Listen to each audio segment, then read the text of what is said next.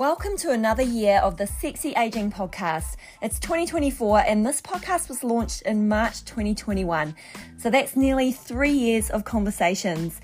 If we haven't met, my name is Tracy Minoknuku and I'm your host and passionate advocate for women's health with a hefty side order of menopause conversation.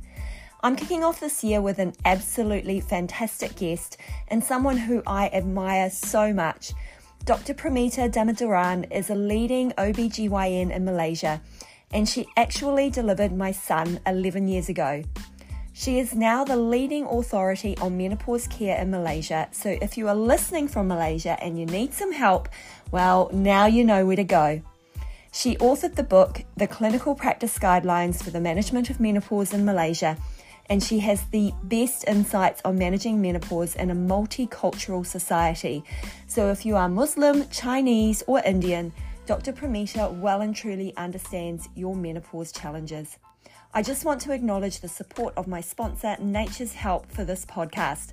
Let's go. Welcome to the Sexy Aging Podcast. You are my very first guest for 2024. Way to go. Way to go. And I would like you to introduce yourself, Dr. Premitha. We actually have a bit of a history, but I'd prefer that you just kick off and tell us a little bit about yourself. And obviously we're in the menopause space, so go for it. So I am a consultant obstetrician and gynecologist. I have been a specialist since way back, 1996. So very seasoned in that sense. And delivered like 3,000, 4,000 babies. I can't even keep count at the moment. But what was interesting was the fact that right after my specialization, my boss told me to start off the menopause clinic where I was working, where I had studied, And so I started off the menopause clinic, and I think that was my first foray into menopausal health. And I actually began to love what I was doing. And I think that was, and I felt really good about it. And I had a great boss. He was one of those, it doesn't matter, you're a junior, go out there, do what you need to do. I will support you. And you need mentors like this at the end of the day because they really pushed you. And right now he's smiling all the way and being very happy about where I am. So that's really, really great. But to cut a long story short, we started off the menopause clinic. It was doing well. We did some research. I left to the private sector and I continued doing menopausal health in a different way, in a slower way. Part of the society in Malaysia, and along the way, more and more companies got in. But of course, the WHI in 2001 really shot things down, and then slowly we have come up to where we are. We have now dedicated web pages. We have our clinical practice guidelines out. So menopause is actually coming back with a big oomph in this country. And I'm part of it and I'm enjoying it. That's the story. Okay, even in that short amount that you've shared, I've already got questions, but I just want to fill in a few gaps just for the listeners. So for those that haven't heard any podcast episodes with Sexy Aging before, I used to live in Malaysia and Dr. Premitha delivered my son when I was 42 years old. So I had a geriatric pregnancy. I hate that word. I hate it too. And you were my obstetrician and you delivered my son, Sol. And that was when we first met each other. That would be like 11 years ago. And then I continued to live in Malaysia and I started to go through menopause, but I did not know that's what it was. So I never heard of the word perimenopause, did a massive deep dive to try to find out what the heck was this that was happening to my body, my mind. And then COVID happened and I think 18 months into COVID and we moved back to New Zealand. Now I'm back in New Zealand and I'm going fully into the menopause space to help women figure it out, understand, how to figure out their nutrition and their health and all this sort of stuff. And I come back to Malaysia and I'm doing a retreat, right? Midlife Women's Retreat. And I'm there and one of the first questions I get asked is, do you know any doctors that specialize in menopause care? And I did not know that it was you. So someone in the retreat said, "Oh, I think it's Dr. Premitha." And I'm like, hold up. Is this Dr. Premitha at Bangsar Hospital who delivered my baby? And within a couple of hours, you and I were connecting on WhatsApp, having a conversation, which is meant to be. So here we are. And now you're on my podcast. Yeah, we are. Yes. So good. So then I came in to visit you in the office, and you were so generous with your time because I know how busy you are. And you gave me your book. So tell me about the book.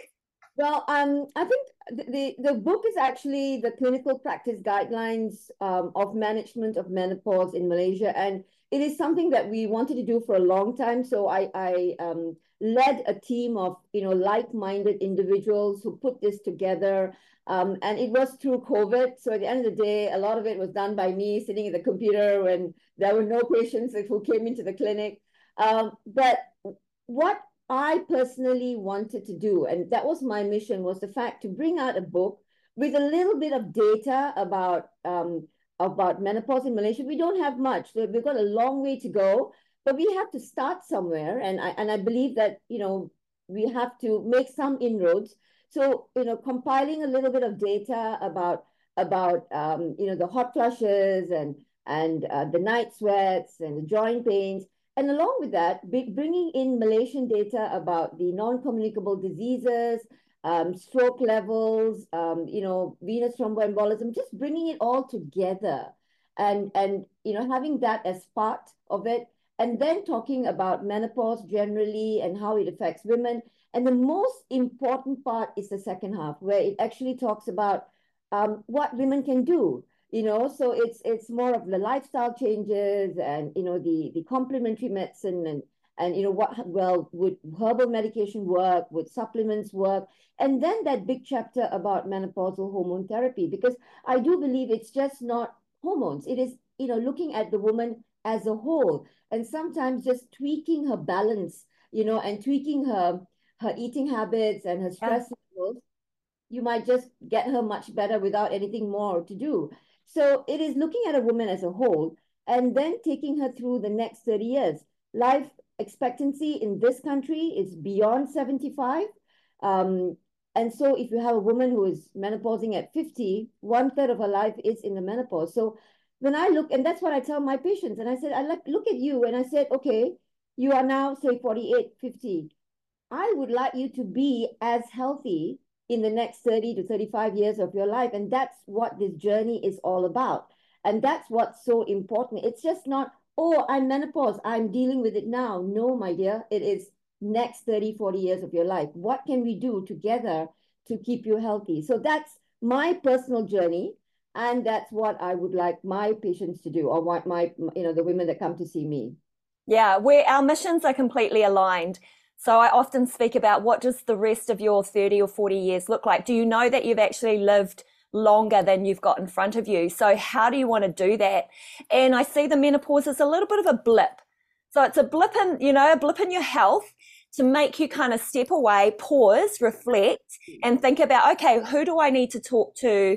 Who do I need to dial into that's going to give me credible science-backed information to support my health in the future? You're one of those people. You're a groundbreaking doctor in menopause in Malaysia.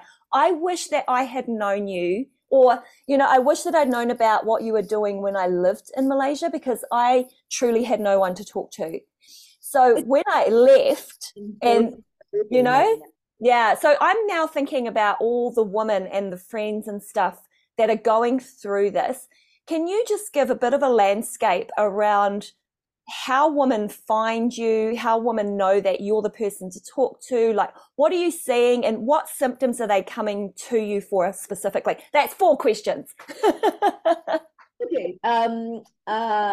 Pick and choose. Doesn't matter. I will tell you a story. So yeah, basically, I think the clinical practice guidelines that we brought out last year was in many ways a big thing, because it opened up not only healthcare professionals' minds, it opened up women around. There was a lot of publicity around that launch of that guidelines. And suddenly everyone thought, okay, all right, we know what to do, or we know how to go about it. there was a lot of interest from even GPs and doctors from other specializations who suddenly realized that menopause was not as simple as they thought. It was just not a phase that, oh, you're growing old, let it be. And so that generated a lot of interest. So that was number one. Number two, I must say that the government is also doing a few things and trying to wake everyone up. So I must give them a bit of credit in the sense that they are exposing the risks of non-communicable diseases for men and women as we get older. And we know that women are subject to it. So that is now coming in a big way. And especially for working women, they've got data for that. And I think there are a lot more studies that are slowly coming up, which are also going to expose a lot of data in this country. Again, I'll be the first person to say that it is not enough. But we have to start somewhere, and hopefully with more awareness and with more data that is pointing into the right direction, we can get the correct funding to have nationwide studies and go from there. So now to answer one of those questions that you asked me just now about how do people find me? So I did this little test the other day. I just went to Google Yeah. and just put the menopause in Malaysia, and that was my face. So I guess I don't know whether that's good or bad, but I guess that's one of the ways to find me. That's out there. But a lot of women are actually, it's in many ways it's word of mouth, right? I mean, Yeah. it's more of the fact that um, uh, dealing with someone going through the perimenopause or menopause is very different from dealing with someone who's coming in for a pregnancy checkup Yeah. or who is coming in for a routine examination. Because here you have usually in the normal scenario, you have a woman who is a little bit hesitant, doesn't know what to say because, she's not sure of what's happening in her body. And in many ways, it's a gentle approach into talking to her and finding out what's actually going on behind that scene, in the head there. Yeah. It takes time. It takes patience. It may not everything might not come out in that first visit. It might be the second visit. So it is more of building that rapport with that woman and trying to understand what she's going through. And also probably talking about your own personal stories and what you went through, because that, brings about a bit more empathy. Um, and then going from there, because menopausal visits usually take time. Yeah. Talks, can take a lot more time and definitely needs a lot of patience because you really want to then look at that woman as a whole. And as I said, it's not just, oh, you come here, I'll give you the hormones. That's not what Yeah. it is. No. It's Yeah. not. It's about asking her about how she's handling work, family, what else is going on in her mind, how she handled previous pregnancies, postnatal depression, what's there in the genetics. It's a huge thing, you Yeah. know. Yeah, I really, really love your approach, Dr. Premitha. I think that's kind of cutting edge stuff. And I've spoken to another doctor who has very similar approach, and she's in New Zealand, very, very popular doctor. And most people that I refer to her just say she takes the time to get to know me, you know? That's what they say. And then we get on to the problem solving. Yeah. Yeah, yeah. I mean, many times they would email me, they would call in for a chat, which is fine, because they just need they need someone to reach out to, which I'm very happy about doing. Yeah. Yeah, it's so cool. What more questions were there? I can't remember. Yeah, no, I'm like forgotten as well. Oh no, I do remember. So, um, just from a perspective of a woman who is maybe feeling some kind of way, not sure that it's menopause, makes an appointment with you because maybe she already sees you on the regular, comes in, it seems kind of agitated, confused. Oh, I've got all these things, and they kind of lay it out, and you're already thinking, ding, ding, ding, thinking about the things that she's telling you. What are you sort of hearing generally from women that are coming to you that they're not sure that it's menopause, but what are the first symptoms that they kind of list? I think sleep is one of those important things that actually change in the very beginning. And a lot of them in this country, I can tell you that it's not so much the hot flushes that Yeah, women It's more of the joint pains. They get this achiness and joint pains. So a lot of them might come in and tell me that, you know what, I'm just not feeling quite right, especially just before my periods. My periods are not too bad or they're slightly delayed, but I'm feeling a dip before the periods and I'm not the same. Am I going into depression? A lot of women think that, they are having some mental health issues and that's what's causing them to feel that way, or they're having some palpitations. A lot of them might go and see the cardiac doctors because they're having palpitations. I would say go, because you know what? What's wrong with the cardiac checkup? There's no harm, right? Yeah. So I would always say, you want to go and see the cardiologist, go ahead, do your stress test, do whatever, make yourself happy that there is nothing there, and then come back. Because it just makes you feel better that you've sort of Tick that box. Yeah. you Yeah. know. A lot of them come in with indigestion problems Mm. because they suddenly find that there are certain foods that they can't have, and that one of the first things to look out for is the dairy. They can't, they suddenly say, "Oh, I'm suddenly lactose intolerant." Some of them come in with, and because of that, they go and see the gastroenterologist.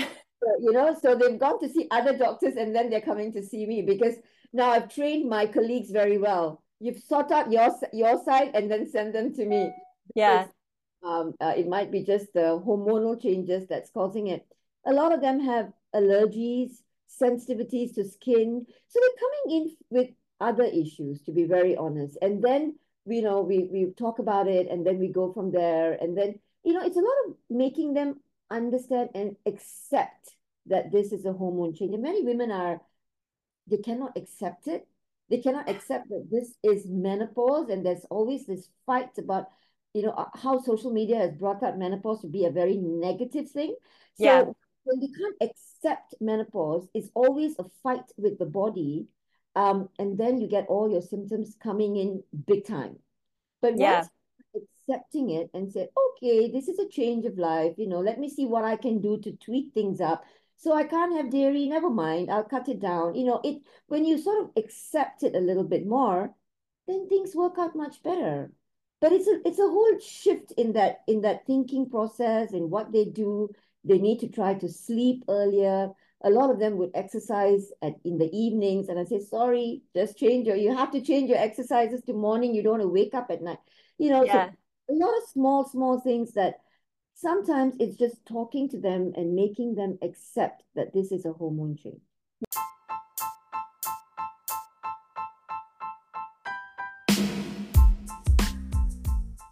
Whether you are starting your menopause journey or you've been here for some time, if you are looking for natural menopause support, you would want to consider Nature's Help.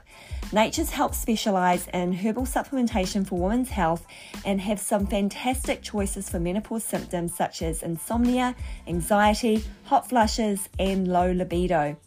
I also happen to know that they have some new products launching in 2024, and if you use my code SEXYPOD20, you can access a 20% discount on your order. I've left that link in the show notes, so just tap the link, it'll take you straight to Nature's Help website. I also write blog posts for Nature's Help, so if you're looking for some deep content on women's health and how to support your menopause journey, you can find all the blog posts in their website. Yeah, I remember when we sat down and we chatted for quite a while, and I just felt incredibly aligned that you were so on top of the lifestyle recommendations. And I know that you've been through menopause yourself, and I can't remember how old you are, but I nearly fell off my chair when you did tell me. I'm very proud to say that. You're 60. I just turned 60. Oh, fantastic. And you look fantastic, and you obviously really take care of yourself. And so I know that you've done the work through menopause to implement the changes to look after yourself. You are the walking embodiment of what a post-menopausal woman in her prime health should be, right? Well, I still have a lot of weight to shoot, but I'm medically good, which, Yeah. I've done I'm very proud that at 60, I went through this whole barrage of tests and I'm clear, which I'm really proud about. Yeah. Yeah. And really cognitively clear. I think that's one of the things that I'm most excited about in the postmenopausal stages, because there is some research that indicates that obviously perimenopause can be really challenging on your cognitive function, But apparently, when you sort of start to get past that and you make those lifestyle changes and you do them for long enough, then your cognitive function kind of comes back, and you're like more inspired, more clear on what you want to achieve or do with the rest of your life, and that's exciting. That's the cool part, and that's why we need to demystify menopause and take away the fear factor, right? Yeah. Now, cognitive function, I think one of the most important things that every woman needs to understand is that sleep is important. And you can see it yourself. We all, okay, let's say we have 7 days in a week and 5 days you sleep well. And those 2 days that you don't sleep well, you're crap next day. You don't function very well. And cognition is bad at that time. But if you have a good night's sleep, you are feeling on top of the world the next Yeah. day. Trying to get sleep in, I find, is the most important thing, because if you sleep well, the day goes better. Yeah, And 100%. Yeah. you think better, you function better, everything sort of jives in your head, and things are so clear. But you're right. Personally, I feel, and I'm never hesitant to say this, that I have done more with, for myself after menopause than I have done before that. Not that I was not doing anything before that. I was doing a lot of things, and publishing, bringing out a lot of journals. But after menopause, my brain's in a different, it's in a different era. It's like I feel very young in my head, and I it might be the lifestyle changes, it might be the fact that things are much more clearer for me. So all is not lost at all. You know what? You can do so much, and I've got so much going on right now. Um, I'm not stopping. Yeah, I love it. It's amazing. Your energy is like next level, and you're so inspirational. Like really appreciate what you're doing for all the women in Malaysia, because when I left and I started thinking about the women that I knew that are about the same age as me, and I knew they were struggling, but we were not having a conversation on menopause. So my next question is menopause in Malaysia still a taboo topic, or is it because you're talking about it all the time, you don't think so? Oh, it is a taboo topic. It is. Okay. First of all, we need to look at the fact that Malaysia is multi-ethnic. Okay. So you have the ethnic variations. So you have ethnic variations, you have socioeconomic variations. So all this is now going to affect how a woman goes through menopause. So, and I'm biased because I'm living in an urban area. We don't have data so much on the rural areas. I would really love rural area data. I would really love the indigenous population data, because that's what's going to tell you what's happening out there. Um, but I can tell you right now that when I look at the three main ethnic groups in this country, and I'm going to extrapolate this from a study that I'm doing right now. Okay. Yay. Yeah. And, this is again very raw data, very raw data. We've still got about 3 to 4 months of collection to do, but I'm looking at women who are working between 40 to 60 who are going through the menopause. Okay. Great. Looking at how they are actually going through it in terms of their symptoms, in terms of how they're coping with it, and various other aspects. So I've got the ethnic group variation, I've got the socioeconomic group variation. So that's going to be really interesting data that's going to come out next year, because of the fact that no other country in the world can do it like this. Yeah, Okay. I mean, with the multiple ethnicities, right? Yeah. But I So, think just for the listeners, like if they're not aware, we're talking about Muslim Malaysians, Chinese Malaysians, and Indian Malaysians, of which correct. they all have completely different practices and lifestyles, different foods, different attitudes, different working system. Like it's all different, right? So, in terms of the ethnic, okay, so the Muslims, they actually embrace menopause. To be very honest, say that for them, it's a different phase of life that they go through. They like the fact that they don't have the periods, because then they would do their religious pilgrimages to Mecca, and they like that journey through that. So it's a Yeah. very accepting society. So they're supposed to accept their symptoms and move on. Now you have the Indians who also don't like having periods because it's also for them a time to go to the temples. And usually you don't go to the temples when you have a period. Yeah. So again, they don't, but they are now stuck with the fact that yes, they are going through the problems. Yes, they don't want the periods, but they are having their problems and not knowing where to go. Then you have the Buddhists or the Chinese who can be Christians, they can be Buddhists, and they are now the main group that's actually suffering. Okay, Yeah. you can see that with the data that's coming in right now. So with this data, and again, I must say this is very, very raw data.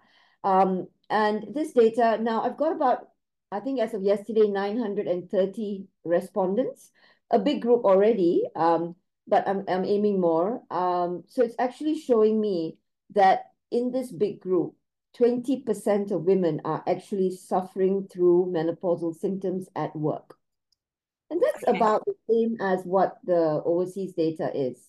And and about 10% of these women actually have thought about leaving work or thinking about taking time off work or have already taken time off work. And about 10%, 1 in 10 women are doing that. Now Yeah. I find that really, really sad because 10% is a huge number in the workforce. It's huge. And these are women who are growing older at their workplace, and they're probably, reaching a very good level at their work and probably producing a lot. And now they feel that they are threatened by the younger population, Mm. and they can't voice out whatever feelings or whatever symptoms that they are going through because they feel threatened by the younger ones. So Yeah. suffering in silence. And so how do they then manage it? Either leave work or they take time off to take a break and see whether that would help them. And that I Yeah. find really sad. Now, when you look at the ethnic variations, again, you find, I said 10% just now, but what the raw data is actually showing me is that in the Muslim community, it's 5%. So Okay. then, raw data, we've got big numbers to go through. We've got to analyze it again through socioeconomic groups and things like that. But it's so interesting. It is really interesting to see where this data is going through. So, yeah, so have me here 1 year down the line and I can give you more info about it. Would absolutely love to, because I have done a few interviews on the differences in the ethnicities when it comes to menopause. And yeah, we had a similar conversation. I spoke with a Muslim advocate of menopause in the UK, and she spoke about the same thing, about the acceptance of menopause and, being a stage of their life that they were accepting of. So that was really cool to hear that. My curiosity is in the Chinese community, just trying to get more data, more information there. And you're starting to get the cogs moving in my head. So I'm going to throw something at you that's a bit left field, and it's from a personal experience. So when I had babies late, okay, so I had my first one at 35. And after that, I had multiple miscarriages. And I've never spoken of this on the podcast before.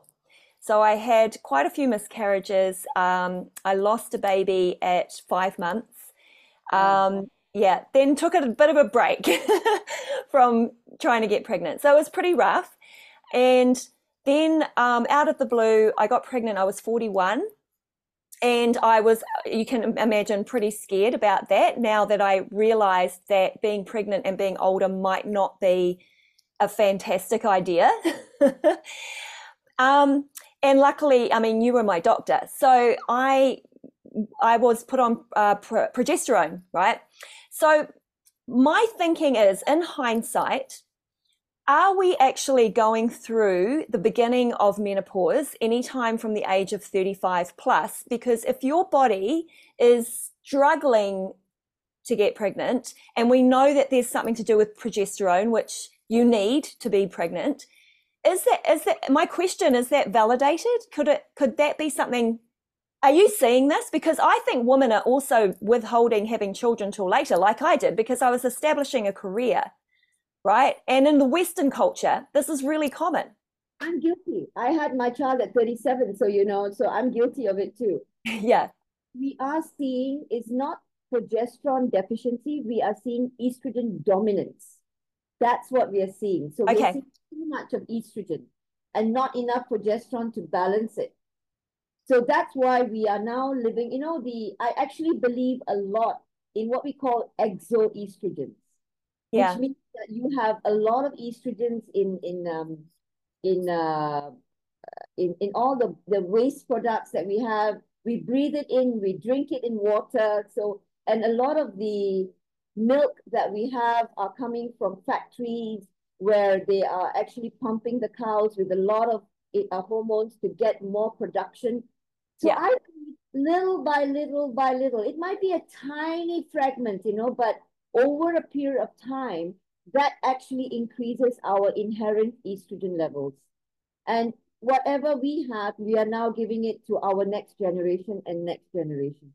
So what's happening is the risk of breast cancer is going up, and younger women, fibroids, adenomyosis, endometriosis, gallbladder stones, all that is in women. Men are getting the pot bellies, they are getting the high blood pressures, the diabetes. So a lot of things are happening which is more estrogen dominant. And thus, the progesterone comes in to balance it up. Got it.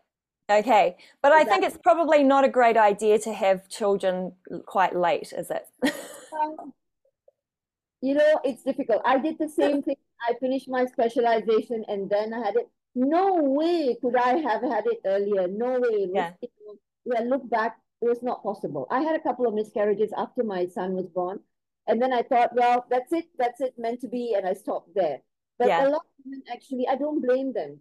Look at what the economy is like. Look at what's happening around the world. They want to establish themselves first. And then get pregnant, and when they're ready, unfortunately, it's a double-edged sword. Yeah. Can you get pregnant? Can you have more problems? Will you have more problems as you get older? But each one to their own, and then we just support you through it. That's what it is. Yeah. Hey, thank you for answering that question, because I've been thinking about that for a really long time, and I'm like, I'm going to ask Dr. Premitha. My final question for today, your hope for menopause care in Malaysia for the future. Like, where do you sort of see things heading in the next 5 years, for example? Well, to be very honest, when I turned 60, I had a 10-year plan. I have a 10-year plan. Bring it. My 10-year plan is to actually bring out more nationwide data. So research nationwide, collaborate with the government to have more menopause awareness, menopause clinics, and have more nationwide structured program about pap smears and mammograms and blood investigations and life change, healthcare.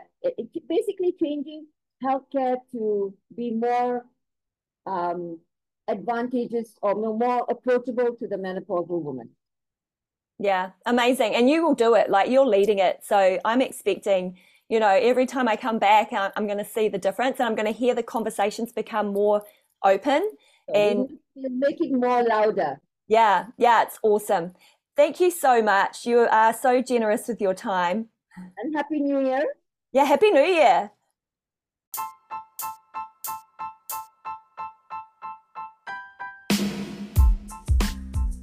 I hope you love that episode as much as I love talking to my guest. I know that menopause and women's health as we age can be confusing and confronting, and there is nothing better than finding some information or a podcast that you can share with others to support their journey as well. I would love it if you would subscribe to this podcast and share with someone who might want to listen. Until next time.